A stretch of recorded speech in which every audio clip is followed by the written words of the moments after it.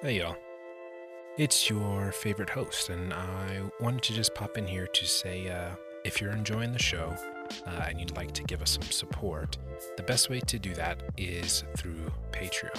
I've launched the Patreon with a couple of tiers. There's a $3 tier which gives you access to the Discord, and you come hang out with me and the other friends inside of that, and just kind of talk the show, talk a bunch of different nerd stuff. And then there is another tier, an $8 tier, where you can get early access to episodes ad-free. You will also get free access to all micro RPGs that I create in the future. Yeah, so again, thank you so much for listening to the show.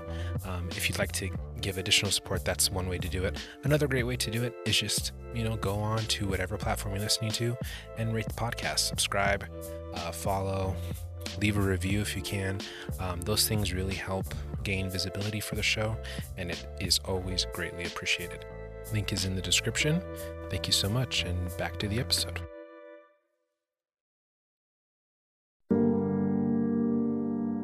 Welcome to the Secret Nerd Podcast, where we think everyone should play tabletop RPGs and give you some reasons why.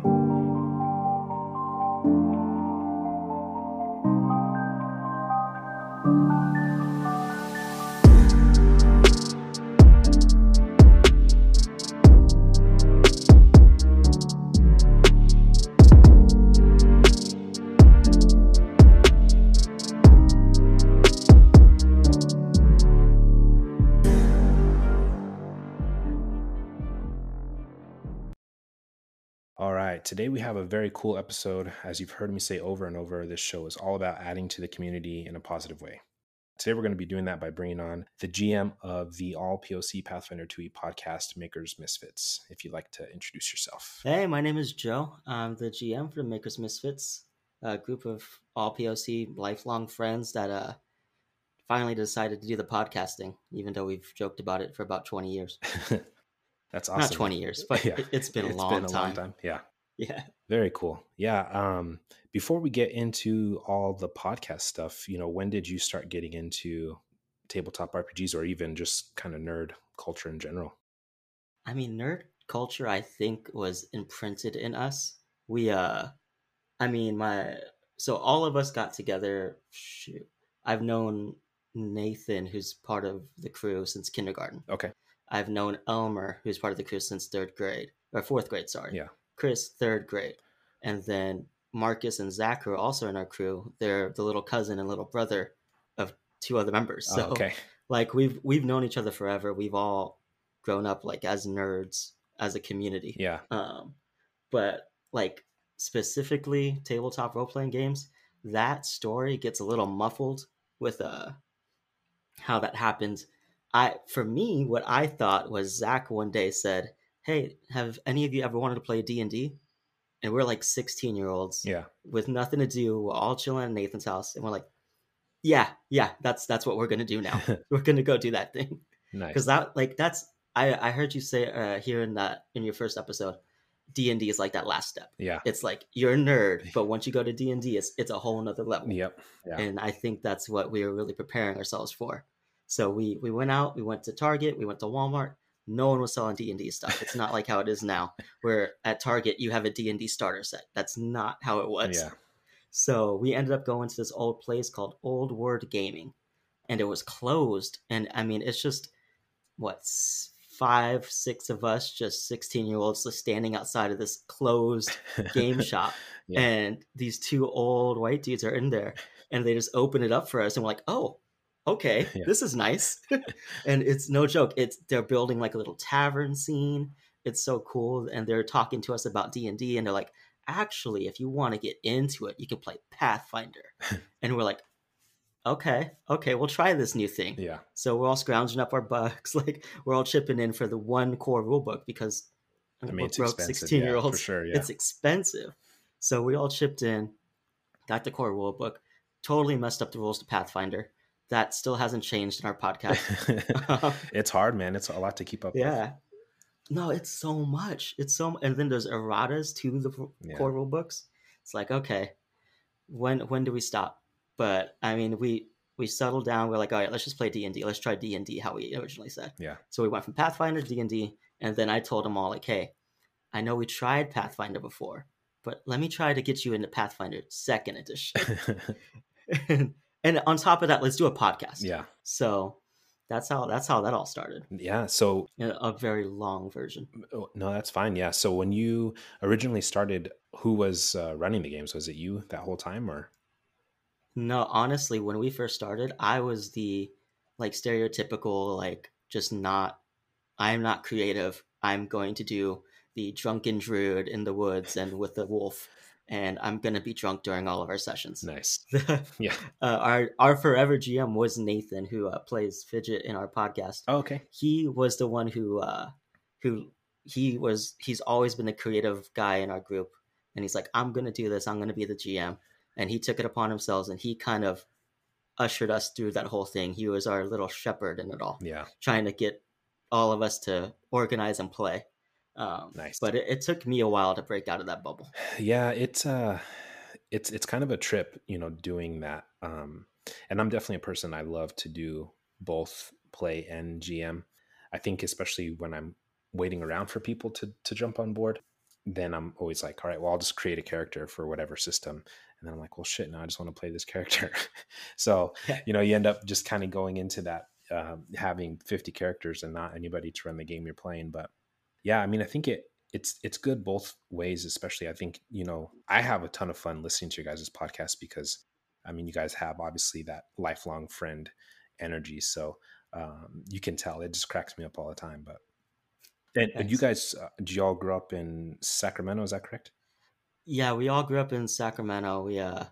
Sacramento's a weird town where like it's the city in California that no one really talks about, even though we're the capital. Right. I mean, you got San Diego, you got LA, you got San Francisco, like you got all the big cities, and then we're like, oh, you're Sacramento. What do you have? The Kings, and yeah, that's what we got. We have the Kings. Yeah. So, I mean, but it's a very odd, like a prideful town where like, yeah, we're from Sacramento, but it's in our podcast title, like we're Sacramento proud. Yeah.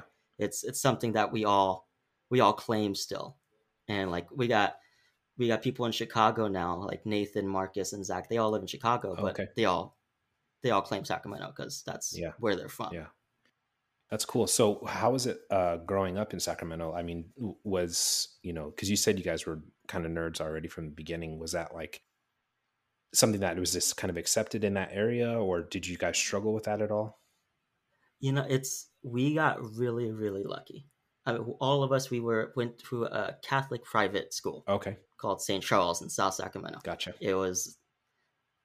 So we were in our own little bubble of like safety. Yeah.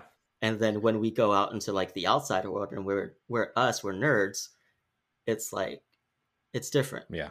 Because like when we were in our safety bubble, there's still like stereotypes and all that fun stuff that everyone has to play with, mm-hmm. but it was so much safer in that bubble. And then like we reached out to high school, and Elmer, he went to Catholic school for 1 year, then he went to public school. Nathan went to Catholic school. Me and Chris went to Catholic schools for high school. Yeah. And even then, it's like Catholic schools in general are like high school level are mostly white. Yeah. And so that's what I was going to ask you if that was. It was weird. Like, I mean, but even I went to Jesuit. It's an all guys Catholic school. Oh yeah. So, but just crank it up, crank it up even more. Yeah, just a little bit more. Just keep going. Yeah. And there was a place on the campus. There was a bunch of different like locations, and there was D&D, the D&D island, where there used to be like in the 90s or 80s, a bunch of people used to play D&D over there. Okay. And that's what like the name got carried on to. Yeah. And even me, I was like, I'm not messing with that place. Yeah. I'm not going over there. I'm not at that point. Yeah. Like this is before we got into it all. But I mean, like to go on top of stereotypical things, like there was so many few minorities that the place that we hung out with was called Minority Corner. Oh, wow. Like we named ourselves that because there were so few of us at that school. Yeah. Like if you were of any dark skin pigment, you were welcome. Like obviously anyone's welcome, right. But that was like a safety zone for us. Yeah, I think especially in a place like that, you already kind of feel isolated. So finding the people or that, at least look like you, it helps to have some kind of comfort and feeling of safety for sure. I think it, Yeah. I mean, similarly, probably heard me say in the first episode that, I grew up in a town that had basically no other black people. There's like 5 of us kids, in school at one time. And yeah, I mean, we definitely struggled, outside of just the, you know, especially like the rise of BET culture at the time, and everybody just having like these ideas of who we should be, but also dealing with racial shit too. Like, people are just kind of crazy. Did you guys have a lot of that too in the school, or was it pretty good? I'm in at St. Charles, like our grade Yeah. school. It was mostly Filipinos, Oh, Mexicans, okay. white. Like we didn't have many black kids in the Yeah. school, so I mean, we still were lacking representation there. But I mean, like when we got to different high schools, for me and Chris, I know um, there. I mean, there are some racial comments. Like I went to class late one time, all busted up because I was playing Yeah. basketball, and the science teacher said, "What'd you do? Hop over a fence?" Oh, geez. It's like, and I mean, back then you're like, oh, I'm in high school, I'm gonna laugh because everyone else is laughing, Yeah. and you look back at it, you're like, damn. Well, especially too, I mean, that's an authority figure, it kind of hits a little bit different when it comes from that place, because it's just like you're supposed to be somebody that's looking out for all the kids, and make some shitty comment like that. So yeah, it's a little bit tough. So I mean, did you guys just kind of keep it all to yourselves, like in your corner, and then at home, and then what was that like? Were you just playing lots of video games and stuff like that? I mean, video games was a big part of our growing up. We would take because they all lived. Chris, Nathan, they lived on the same street when we were growing Yeah. up. So it would be, are you going to Nathan's house? You going to Chris's house? Yeah. And if you weren't at Chris's house, you were at Nathan's house. Like it was back and forth that whole time. We would take people's TVs, we'd walk them across South Sacramento, Nice. and we'd be playing LAN parties. Like we were part of that like initial like that nerd wave of that stereotypical LAN party Yeah. kind of stuff, and it was great. So I think we were pretty outspoken nerds. I mean, we did keep the D&D on a little bit of a hush hush. I feel Yeah. like just until later in life when we were just like, we don't care. Yeah. This is who we are. Yeah, you get to a certain point, it just stops mattering. Yeah, and I mean, it came pretty early for us. I feel like I'd say even like early college, Oh yeah. where we're like, it's just this is who we are. I got nothing to prove. Yeah.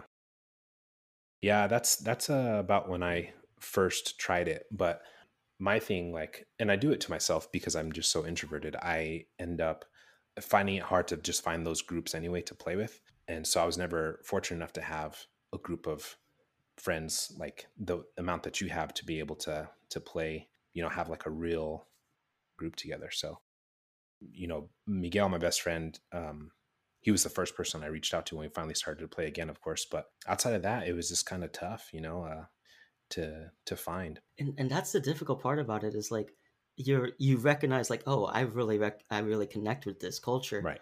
I don't really connect with this game, but I don't have anyone to play it with, and it's a game that you need people to play it with. Right. Yeah. Like yeah. it's not a video game you can just load up. Yeah, for sure. And I think too, especially for a lot of people when they were younger, I see now, especially being involved in this whole community, a lot of people now are older, in their later 20s and their 30s, 40s, whatever, that are getting into it for the first time because it's something that they've always heard about or seen and just kind of been like, nope, not yet, not yet. But now it's like you're out there. So, who else are you going to get to do it but your friend group, You just hope you take your shot and you hope they love it. Yeah. And I think honestly, once people start playing it, it really just catches on. Yeah, it's once they get past that stigma of like, oh, D&D, Yeah. like, oh, what's going on. Yeah. But yeah, once they get past that, it's like people open up and they love it. Yeah. Do you remember the first character you made? I forget his name, but he was a drunken druid. The drunken druid, that's right, yeah. Who would just show up to sessions drunk. How long did you run that character? Not long. No. I got really sick of him, Yeah. surprisingly. I got really sick of doing that. Yeah. We played one campaign for years and years and years. It was based off Pathfinder's like Emerald Spire. Oh, okay. Like that oh, wow. super mega dungeon Yeah. one.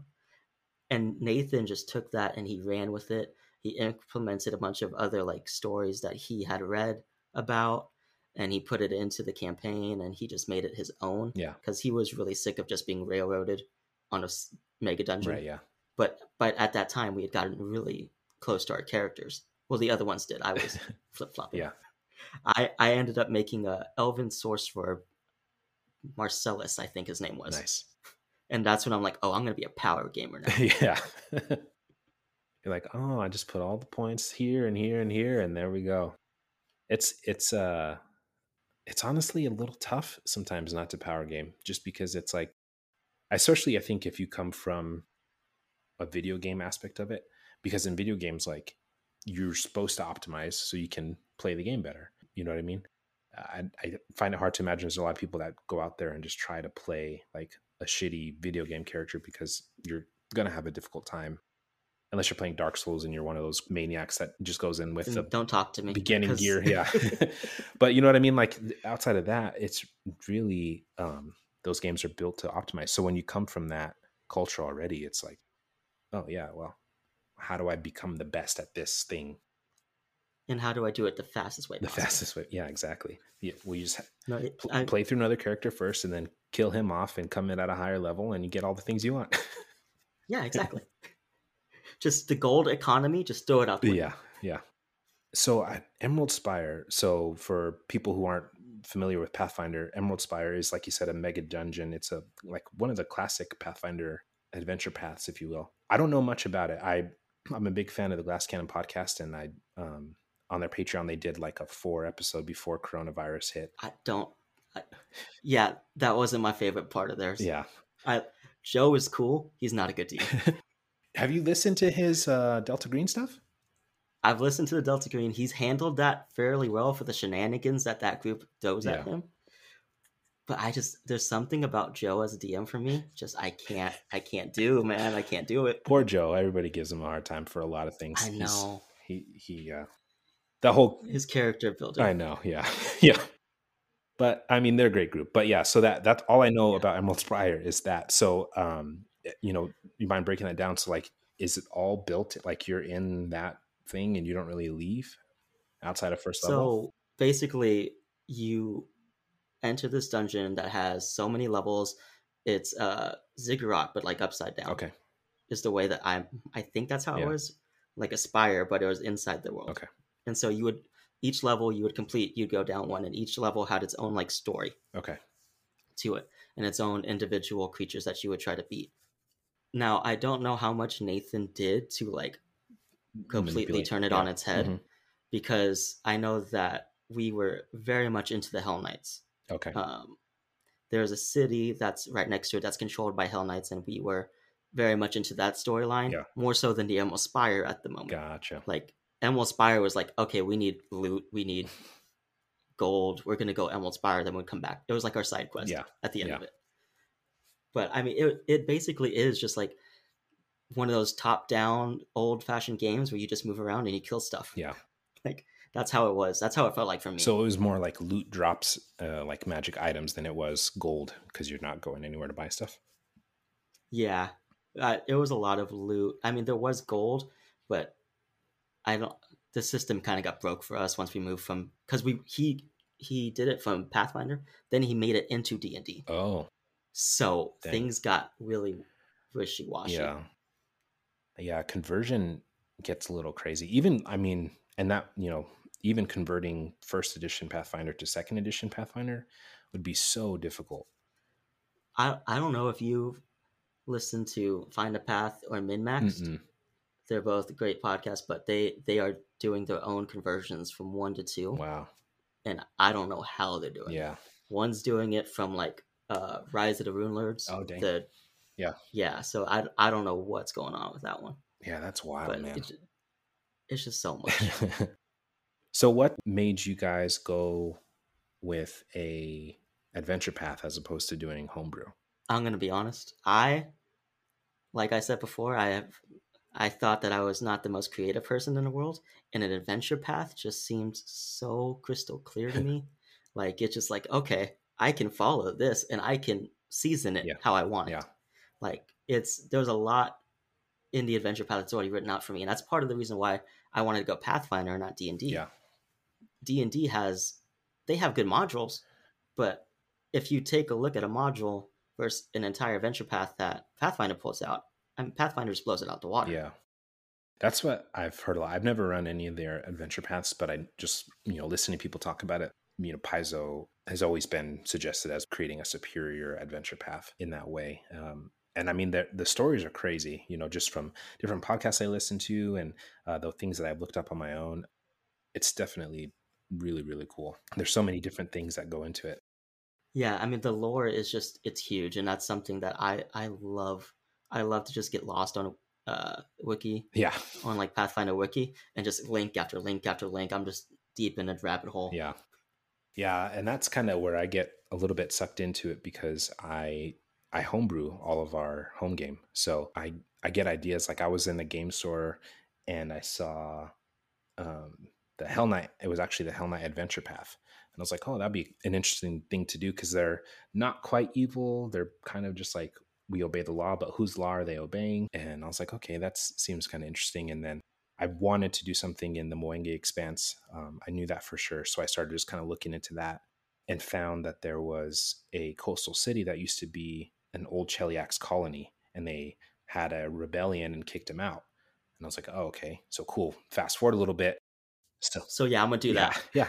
So I was like, okay, so now, for some reason, these Chelish soldiers are coming back and my players are trying to figure out, why. It's already been so long. Like, why are they trying to push back in? So it's been fun, man. But yeah, it's definitely, get inspiration from all kinds of places. And it's so cool, the factions that they have and the rich history that Paizo puts into that stuff. It makes it easy even to homebrew that stuff if you're using their world. Yeah. And did you take a look at the new book that came out? I'm waiting to get the hard copy. That hard copy looks nice.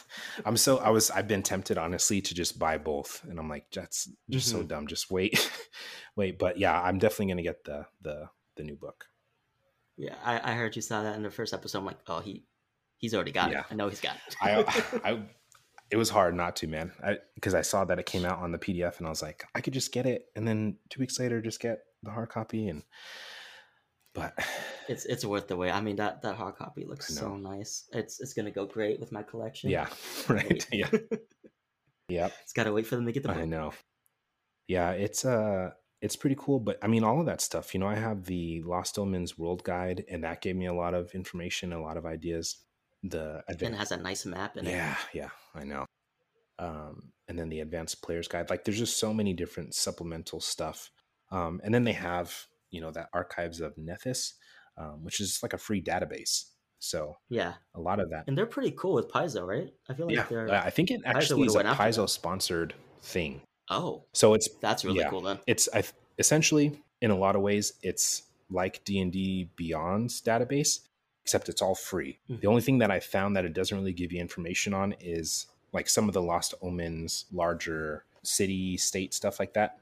Like those big documents, it doesn't really put those in there, but it gives you like any of the new character races you can, or ancestries you can play, any of the new feats you can have, any skills, all that stuff is in there. So even now for the Moenge Expanse, I was just looking the other day, it's all in there. But that's great. And if it's not in there, they give you the link to go purchase the book. Exactly. Yeah. So yeah. And I think it's just cool. I mean, and that's another thing too, just, the fact that they're doing so much, having all those authors involved. And I mean, that's such a huge, different backgrounds. Yeah. So cough, Wizards of the Coast. Yeah. Right. Yeah. So I think it's definitely a move in the right direction. I guess, what inspired you guys to start making a podcast? Cause that's kind of a big venture. Yeah. And I mean, like I said before, we've been friends forever. We made a YouTube channel. Okay. so long. It's so cringy. Yeah. Like, it's so bad. It was called Pinkies Up. Oh man. And it was bad. But I mean, for its time, like if we would have went with it, that'd been cool. But we kind of just stopped doing it. And then you look around all these podcasts, right?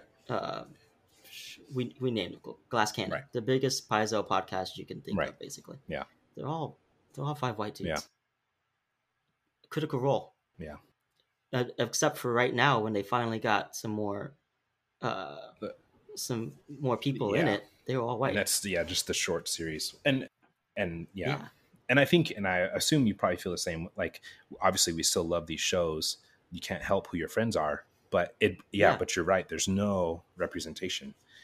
And I mean, Mhm. even to find you guys, I ended up, just because there's like, it's hard to really find POC actual play podcasts, but I think I looked just like POC TTRPGs or something like that in Apple. Bro, bro, I did the same thing. When I was pitching it to the guys, I'm like, guys, just putting in POC TTRPG, it gave me Yeah. one podcast. Yeah. It's like And I think I put in there are black people. TTR, and it was just like Yeah. every person that had black in their name, but it was not actually. Yeah. There wasn't black folks. It's not going to be there. Yeah. I mean, now we got 3 black halflings, Right. which isn't an actual play. Yeah, they do have at an actual least- play Do they section. have They that do. now? Yeah, they run a game called The Cub and the Caterpillar, and they are using the Wagadu system. What's that? It's a new system written by, I forget his name, Alan something. But it's basically a setting used in 5th edition D&D. But it's like a Africa based setting, and it's got completely different ancestries, and they all have their own special little things. It's really cool. But yeah, but mostly they are a discussion podcast that does, an actual play on Who the are side. really funny. Yeah, for sure. No, they're I listened to our first few and I was like, yeah, this is cool. Yeah. And so This that is was the thing. nice. So I found you guys, and I found 3 black halflings in that same just little search. And then, so I assumed, because of the way I searched it, that you were all black. And then I started listening to the thing, and I was like, oh yeah, no.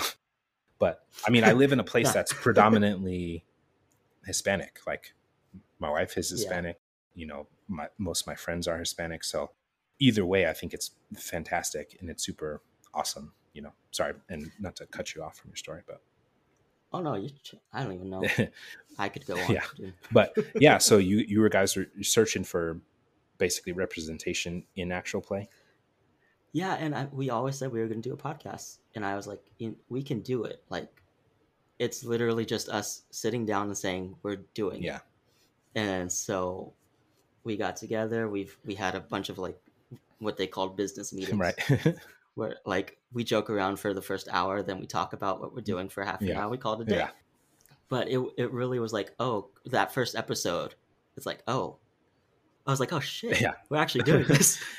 Like, this is a thing that's happening. Yeah. And it was really cool, just like, for me at least, because I think I'm the one that listens to the most podcasts out of the group. Yeah. And it makes me really happy to know that there's someone else out there, if they're Mexican, if they're Black, if they're Asian, like, at least there's some podcast Yeah. that's not all white guys. Yeah. And it's nice for me to know that, and that's really what pushed me over the edge. Like, okay, let's do this. Yeah. Yeah, for sure. I think it definitely helps. And I mean, there are, streams and things like that. But I think I've noticed personally that podcasts that are made specifically for audio have a different way of presenting the information. And it seems like they have a different flow than podcasts that were made for a stream or whatever. And, my perfect example, when I first started trying to watch actual play podcasts, I watched Critical Role, and I went all the way back, and I was very confused because they didn't start at the beginning. Like, they just started. Oh, and you're like, when you're they had in the middle of when an they had adventure. Tibbs. Yeah. And you're like, you're just in the middle of an adventure. Like, it Mhm. wasn't really introduced. Like, none of the characters were explained. And it was like, you could tell at the time, and I think they've even explained this, like, they didn't know that they were going to become a big thing. So they didn't give a shit if they explained anything. They were just like, we're going to play our game. It's going to be streamed and whatever.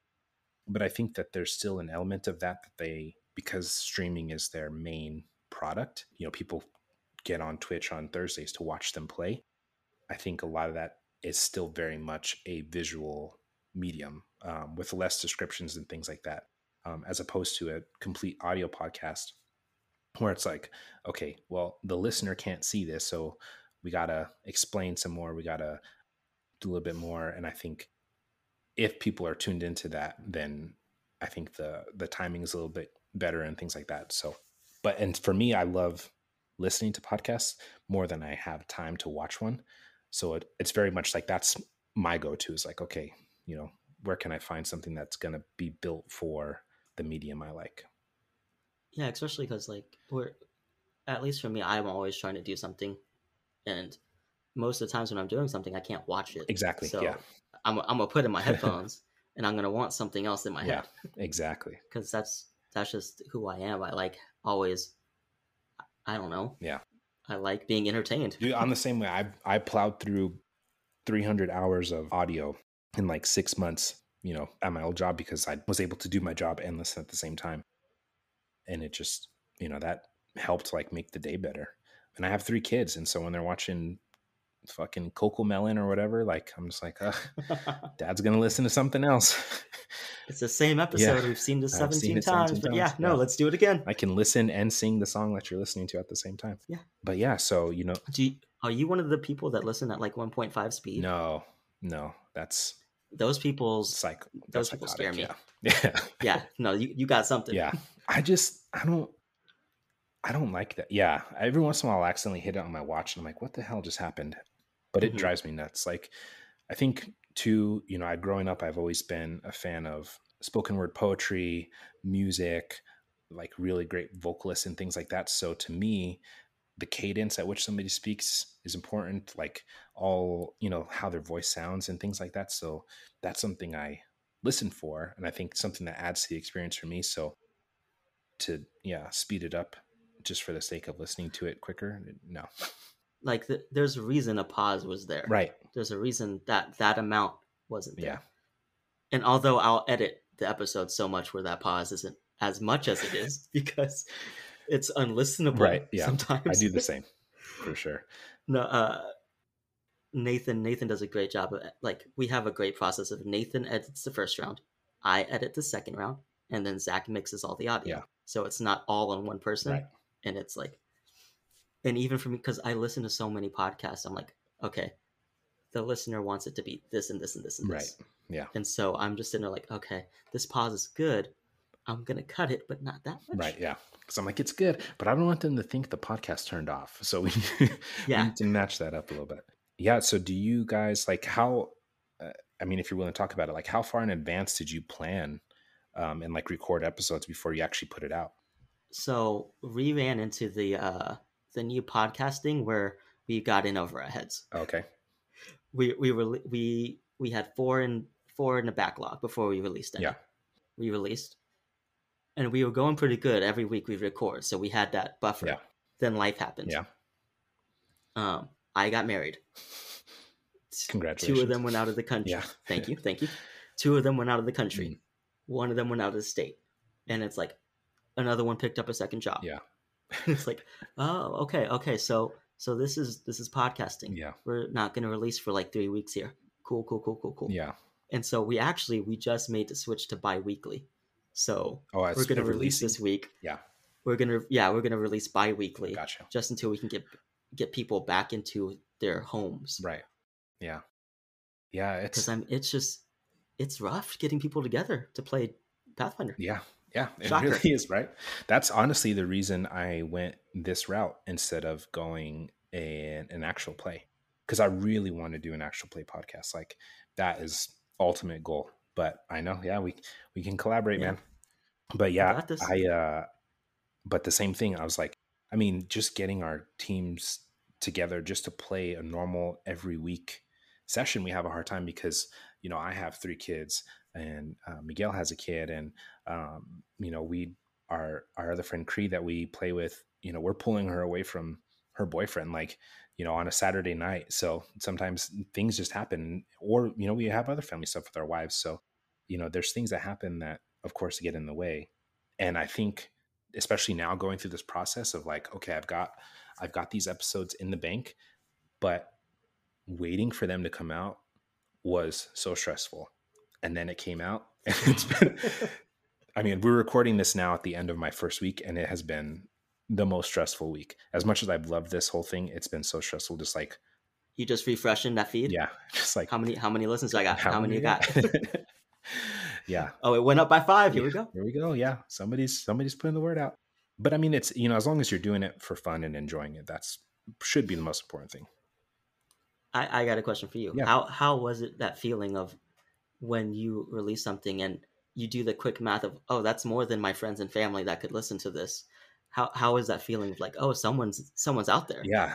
It was really cool. Very, very cool. And I think honestly, the coolest thing for me, because I knew I would start with my friends. Obviously that's who I know. Right.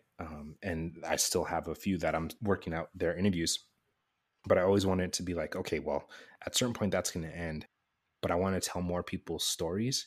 And so, reaching out to you guys and hearing back from you and reaching out to a couple other people and just like, hey, just shooting my shot. Like, You want to do this? listen, Yeah. if you want to do it, like, let me know. And getting actual feedback and responses, that has been super, super cool, because I think, validates what I'm trying to do and, add to this space of diversity and inclusion in these games, because, as much as machismo and everything else was a part of me not playing as a kid, it also was like, I didn't feel welcome in the groups that were doing it, whether or not I was willing to try. And that's the wild thing is, I mean, I got really involved into the Twitter atmosphere of TTRPG. Yeah. And I got nothing but encouragement from them. The boys at MinMax, who, God bless them, they're all super nerdy white dudes. Yeah. And I'm doing the same AP as them. Oh, yeah. And they reached out to me and they said, hey, if you have any questions, hit me up. Oh, wow. That's awesome. And I was like, oh, cool. That's cool. Yeah. And me and their GM, Tyler, have been shooting messages back and forth ever since. And I mean, it's just the space in itself, that right niche, like that group that's on Twitter, the podcasting group, I feel like has been very welcoming to any and all types of people. Yeah, for sure. And I think I wish that was out there in the real world. Right. Yeah. With everyone else. Because even if you're looking at just like base numbers, I mean, unless you're, Dave Walters or Tanya DePass or like those really big mega people who are out in front of it, it's hard to even like, we're making an impact, which I think is still important, of course, but yeah, as a group, even we're still not making as big of an impact as what probably should be for, such a huge medium, and then even outside of that, like, D&D and Pathfinder are great systems, but also other systems too. So I, trying to find people that are, also playing these other games and talk about it. Cause there's games. Like, I didn't even know this. Yeah. I didn't even know the system you were talking about earlier. The Delta Green, or which one?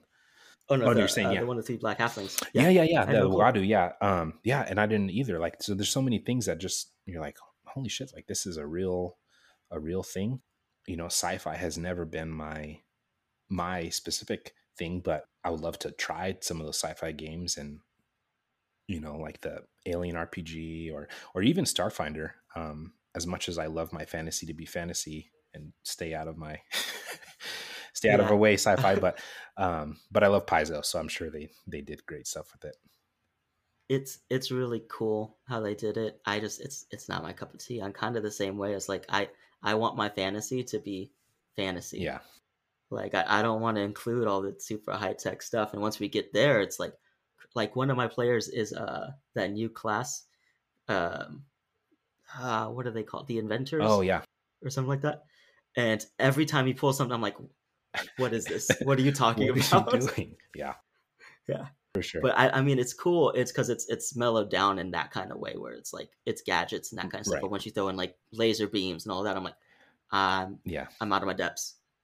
Yeah, that always cracks me up. And so I was very confused just in the podcast, like because of how they would introduce themselves, and Zach always just saying, backup clown. I'm like, well, what class do you fucking play, man? No, that was such a huge thing. Was Elmer wanted to play a rogue so badly. He's like, I'm ready. I have my whole thing. I want to be a rogue. And then Zach's like, I want to be a rogue. And so now Zach is a rogue. Yeah. Who, he's doing stuff. There's nothing I can say about that character other than he is himself. He is Naz. Yeah. Like he role plays well. Yeah, with his lighters and everything else. It cracks me up. Yeah. But yeah, no, I mean, that's been super cool just to check it out. And like I said, you know, the chemistry that you guys have, I mean, and just like the way that they're like roasting you and you know, you guys are just picking on each other. I'm like, damn, Joe's taking some heat from his friends on this. Literally, if you ever wanted to see us hang out, that's literally how it goes. Oh, yeah. It's someone of the day is gonna be who's gonna roast the whole time. Yeah, for sure. There's everyone doesn't pull any punches. It's we're going hard every day. Yeah. But I mean, that's how we grew up. Like Nathan, his house. It was. Have you seen In the Heights? I haven't yet. That's the new like musical that Great. came out. Yeah, great movie. There's a scene where like everyone just keeps entering the house. Oh, yeah. Like it's the hangout spot, but everyone's entering at different times. Yeah. And that's how it was for Nathan's house. It's like it's 10. Here comes Elmer. It's 11. Here comes Chris. And every time someone comes in, it's like the nights it starts all over again. And that's just the kind of house that it was, and that led to like this bond that we all had, where it's like everyone's so comfortable being themselves, but also everyone knows everyone's weak points. Yeah. Everyone knows everyone's buttons. Yeah.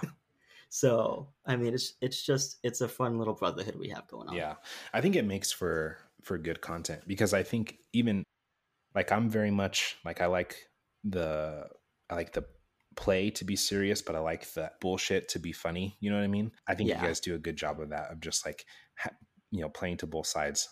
And sometimes, you know, you're wrangling them in, but yeah, I mean, it's just I crack up because it just reminds me of, you know, of my friends or growing up here. I think there's a lot of those similar things of just like yeah, we're, you know, this is we're a tight knit group and we just have fun and talk shit, and we are who we are, and like we weren't going to change it for a podcast. I mean, for sure. It's just, and that was a question we had, was like, are we going to censor the podcast? And then Elmer Schross was like, fuck no. Yeah. No, we are not censoring. Like it wasn't even a conversation after that. It's like, we are who we are. We're going to cuss. We're going to say things about each other that we're not going to apologize, but we know we're not meaning it totally. Yeah.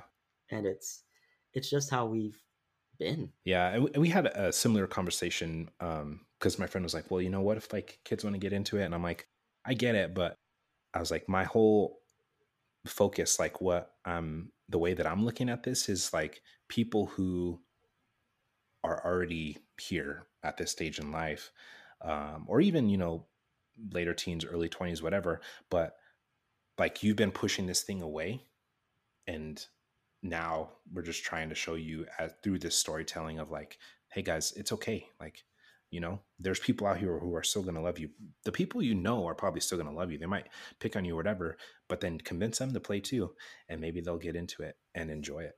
And there's a lot of people that you just wouldn't suspect would love this game that actually do that. Just like, oh, wow, that's really cool. You know? Yeah.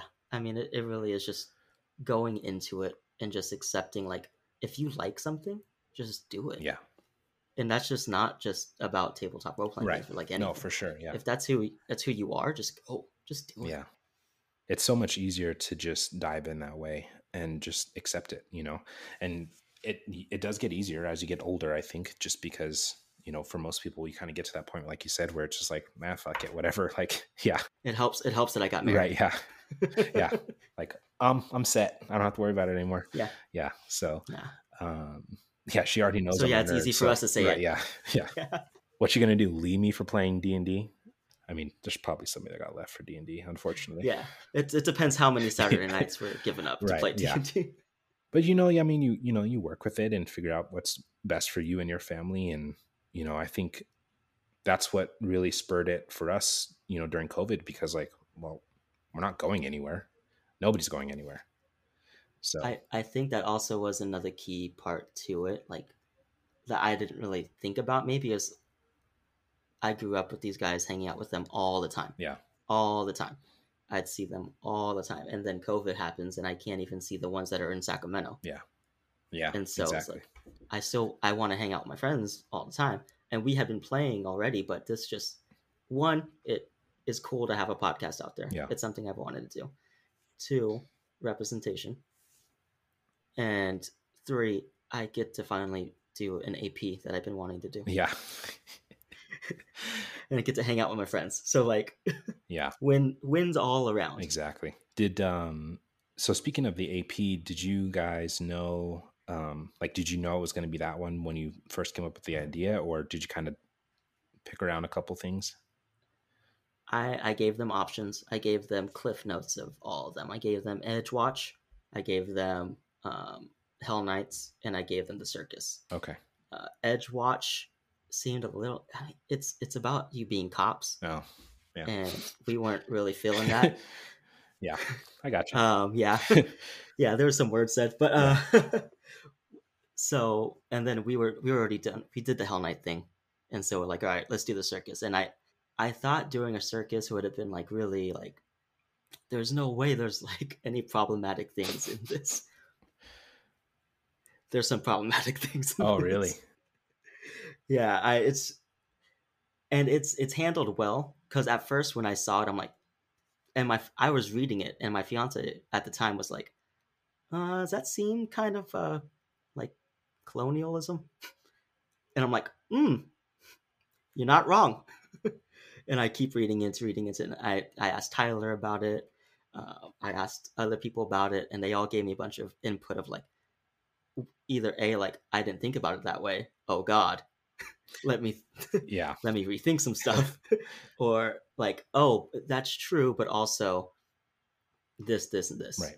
Like, and they gave me options to basically to help alleviate it. Gotcha. Like, I don't want to spoil anything. No, it's just, yeah, for sure. It had some things. Yeah, I think that there's a lot of that because I mean it's still obviously, even with Paizo, as much as I think they're doing so much better than D&D, than Wizards of the Coast in terms of that area of things, like there's still some of it that you have to kind of work around and figure out how is this going to make this work for you, and I agree that not any of these races should be like, well, they're evil for the sake of evil, like orcs shouldn't all be bad, goblins shouldn't all be bad, whatever. But there's also, God bless Tolkien, but yeah, right. But yeah, so with the Lost Omens World Guide, they give you this layout of like, okay, well, here are these different countries, and here is how they're governed, right? So this government style is based around a tyrant, so it's chaotic evil or lawful evil or whatever.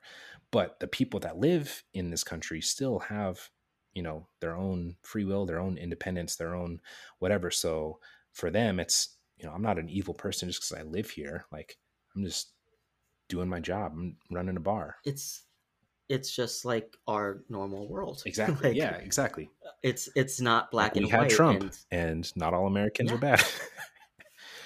So, well, look at us now. Yeah, look at us now. Yeah, it's so weird seeing those kinds of things take shape in the TTRPG world, Yeah. or just in fantasy in general.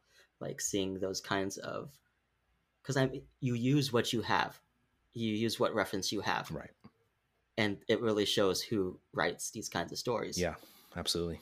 And so I got lucky enough where the writer of book 1 reached out to me, and I even asked him about it. Yeah. And he's like, that's great question. I would ask this person because they were more into the storyline of this, but I can see where you're coming from, and I can tell you that he said the right things. Yeah, gotcha. No, you're good. Yeah. So was he reaching out to you just because you guys had posted you're working on Extinction Curse, or? Yeah, he's a really nice guy. Cool. Jason Tondro. He's super chill, really nice guy. And he even pointed me to the people that I like if I wanted more answers to my questions to ask. Oh wow, yeah, that's awesome. And so he's really cool. I think that that's definitely important. And I think it's tough too because it's such a gray space. Like you really have to think like, how realistic are you going to get? Is it going to be like all the world is great and the only thing that are bad are monsters, and so that's what we're going to fight? You know what I mean? Or are humans going to be human?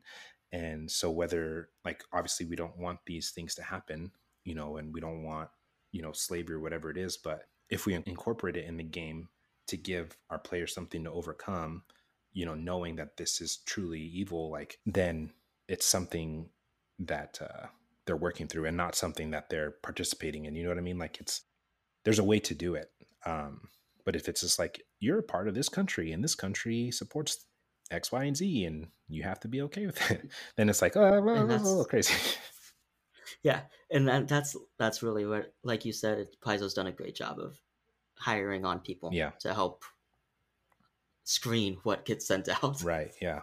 Well, Like, I think, especially to it, in this world of TTRPGs where our voice is already limited, to have, when you're in there, you want to make sure you're doing a good job and providing something that you can be proud of when you go present it to the rest of the world. It's really, I feel like it also doesn't, like, we're not so represented in that world just yet because it wasn't our safe space. Right. Yeah. Like it's the deeper cultural thing is like we didn't have that safe space when other races did. Yeah. And I mean, obviously coming from my specific standpoint, I have my own views, but like, from coming from a Hispanic standpoint, like, do you feel, even in Paizo, do you feel like that's been something that you feel you can identify with characters in there, or do you feel, you know what I mean? Not really still. Not crazy. Yeah. Not really yet. I know Luis is in there and he's been trying to write more Hispanic kind of things into the stories. And I know that I think he released a module. Yeah. I need to look into it, but that's one voice. Yeah. Right. And just like the kinds of stuff that I'm seeing get put out, I haven't really connected with it just yet. Yeah. No, I can see that. And I mean, it makes an impact, when I was looking at D&D characters or even Pathfinder characters to play, and I'd never been able to be a player in a Pathfinder 2e game, but like in a D&D game when I was creating stuff, I was like, well, I want to be a dwarf. And I would like look to see, like, are there any, even just a picture of a black dwarf? And I could not find one. And I was like, well, I just guess that's not for me. You know what I mean? And a human, I've never had a problem. Not gonna be. Yeah. Oh, how about an elf? Oh no, you have drow. Yeah, exactly. Like that's what you got. And that's what I ended up doing, because I played a drow, was I did a half drow with a half human, and the human was like of what would look like an African descent. And so, I just made it my own. But yeah, human, I've never had a problem. I'm just like, well, I'm just going to make a black human. I don't care. But yeah, it definitely doesn't feel that way with the dwarves. And so that was such a cool thing to see with, what helped me start to love Pathfinder so much more is like, you open the book and it's just like, especially in the World Guide, I think, or in the Advanced Player's Guide, one of the two, but there's like the Mwenge dwarves, there's the Mwenge elves, like there's all these different things. And of course, like, obviously I'm coming at it from my lens. That's why I asked, like, I don't see the same. And you know what? There might be Hispanic things in there that I just haven't seen because I just haven't seen it yet. Yeah. And I'd love for me to be wrong. I'd love for me to be wrong, and there'd be a bunch of Hispanic culture references in there, and that I just haven't read it yet. Yeah. But yeah. No, yeah. I mean, I think it's still, like we said, there's still a ways for them to go, and I think that I'm sure they'll probably do it, but it's I guess all about when at this point to see. Yeah. No, I have full faith in Paizo that it will be here. I think that's one thing I will say, like, to hear, because I think one of your players uses like a Mexican accent, right, for their character. Kind of fades in and out a little bit, but no, it definitely fades in and out. He'll come in next session like, I forgot her fucking accent. But I was like, man, that's so cool to see, because it's just like you said, you just don't see it. Like you never hear that, in actual. Or if you do, it's like offensive. Yeah, it's a fake. Yeah, it's like, oh yeah, that's what you think we all sound like. Yeah, no, cool. Yeah, and I think that's what's such a big deal for me. I think having kids definitely, I've always obviously felt this way, but I think having kids helped me feel like I should do something about it, because, my son's going to grow up as, part Black, part Hispanic, part white. And, however he ends up presenting, he's still going to have to deal with something. I don't ever want them to feel, like they're not welcome, and who knows what their orientation is going to be, or what they feel like their gender is Yeah, going to be. And same thing, like what bubble they fell right, in. exactly, Like, yeah. So I don't ever want there's them to yeah. feel like they're not going to be welcome. I think that's just awful. You know what I mean? And there's people still today that feel that way. And as much as things seem to have changed over the past couple of years, it's still a far cry from what it should be, to being accepting for everybody. But there's definitely been big steps, but yeah, there's still space. yeah. And so I mean, having 3 kids that are going to grow up in this world and have to figure it all out. I just and something that I love, which is tabletop RPGs. Like, I'm glad that I can at least contribute my voice to making some positive change. So No, that's awesome that you can, like, to feel like you make a difference. yeah, I'm trying, man. I That's think big. it's still early in the process, but like I said, I mean, the feedback that I've gotten back has been positive, so that's been super awesome. Let me reword that. Not to feel like you make a difference, No, but I got to you. actually make a difference. Yeah, I got you. Your work doesn't mean anything. Don't invalidate me. No, I think it's super cool. But so how about in your guy, in Sacramento, like, are you, have you reached out to people that maybe you were just acquaintance with or whatever that have been like, oh, cool, this is great what you guys are doing? Or is it kind of just localized to your friend group and then TTRPG community baseline? Kind of that. What I haven't really, like, me, I'm very introverted. Yeah. Like, at my desk, I have my headphones in, I'm doing my Yeah. work, don't talk to me. Like, I'm at work doing work. Yeah. I have my friends, I have my circle, I am content. But like, if I get in a conversation with someone, I'm like, yeah, I'm gonna try to move in, like, oh yeah, see how I can, like, say I'm a nerd without sounding so pretentious. Yeah. But like, if I hear someone make like a Marvel reference, I'm like, there's a chance. Yeah. There may be something I here. know. And so that, I mean, I've noticed that too, though. Like, there's a lot of people that are just like, oh yeah, I love Marvel movies. And it's like, well, they're great movies. So, how much of this is nerd culture slipping over and how much of it is just like, it's entertaining. You know what I mean? It's just great entertainment. Yeah. And I think that's kind of where that, like, that tricky line is of just like, I don't know. Like, are you down? Yeah, Are you yeah. cool? Yeah. For us, it's Am I safe to say that I have a level Yeah. 10? Right. Yeah. Yeah. For them, it's probably not the same thing, but and it does depend on which group you're working in and that kind of stuff, and which social circle you're taking it to. But I'm the same way. I think it's funny that you say you're introverted. I'm the same way, and we end up doing this thing that kind of puts us in this public space and have to deal with social media. Like, before the podcast, I had an Instagram and I'd post once a year, and like, it was people who knew me, and that was it. Same, man. Say, like, I'm cool. Like, I'll like, okay, there's my picture that I'm gonna post for this month. Like, I'm chilling. There's my Instagram. Haven't touched Facebook in forever. Yeah. I'm in the corners of Twitter, just listen to King's Twitter and NBA Twitter. And I'm cool with my life. Yeah. But I made my Makers Misfits Twitter. I'm like, all right, let's do this. Let's just go. Now I have 730 followers. I'm like, I don't know what to do. Yeah, that's it's cool, like, man. Oh, I have to be active. I know. Ugh, that sounds awful. And my wife is telling me, like, you got to post like interactive tweets, like ask them questions. And so I did it, and I got a bunch of interactions. Like, you know what? I'm gonna listen to you more. Yeah. My buddy, that was the one that I was like, I'm not doing Facebook at all. I refuse. And I made an Instagram for it, and that's been okay. And then I told my buddy Miguel, I was like, help me out with a Twitter, because he already had one, and same thing. He wasn't very active, but he knew at least how it worked. And you're in the Twitter sphere, you know what to say. Yeah. And so he made it, and we both have the login and all that stuff. And then I would check it, and and then reach out to people, and I was like, okay, like, all right, he just followed whoever, and I'm like, all right, let's go find these people. And then as I was reaching out, he's like, look, dude, if you're going to be active on Twitter, you need to start making some posts. I'm like, I don't want to do that. Just help me out and let me just do my thing and then get out of it, because I just refuse. But yeah, it's crazy, and but it gets the word out, It does. It really does. I think one of our best listens was like after like one of those self-promo Saturdays. and I was in everyone's Twitter, I was in everyone's Discord, I was just throwing the podcast at anyone who would listen to it. Like, it's just that's what happens. But yeah, I think it's definitely all about just get out there, promote yourself, try to get people to listen, and hope for the best from there.